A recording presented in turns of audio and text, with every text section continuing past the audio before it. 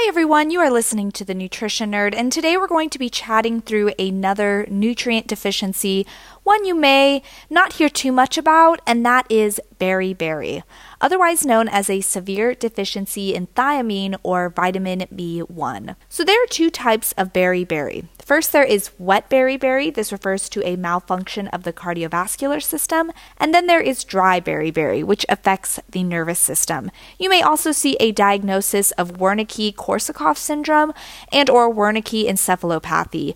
Both conditions are due to brain damage caused by a severe deficiency in vitamin B1. Now, beriberi is very rare in the United States, and that's thanks to all of the enriched foods that we have. But there are still some who are at risk. Alcoholics especially are an at-risk population. This is due to the poor diet that typically couples this lifestyle, but also because excess alcohol can stunt the body's ability to absorb and store vitamin B1. Infants who breastfeed or bottle feed from lacking sources are also at risk, as well as those on dialysis or taking high doses of diuretics. Symptoms vary based on the type of beriberi and may be a little ambiguous and hard to classify at first.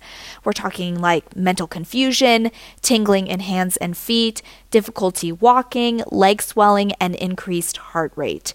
If left untreated, beriberi can turn deadly or lead to serious health complications. Prevention is simple. A nutritious diet high in vitamins is essential.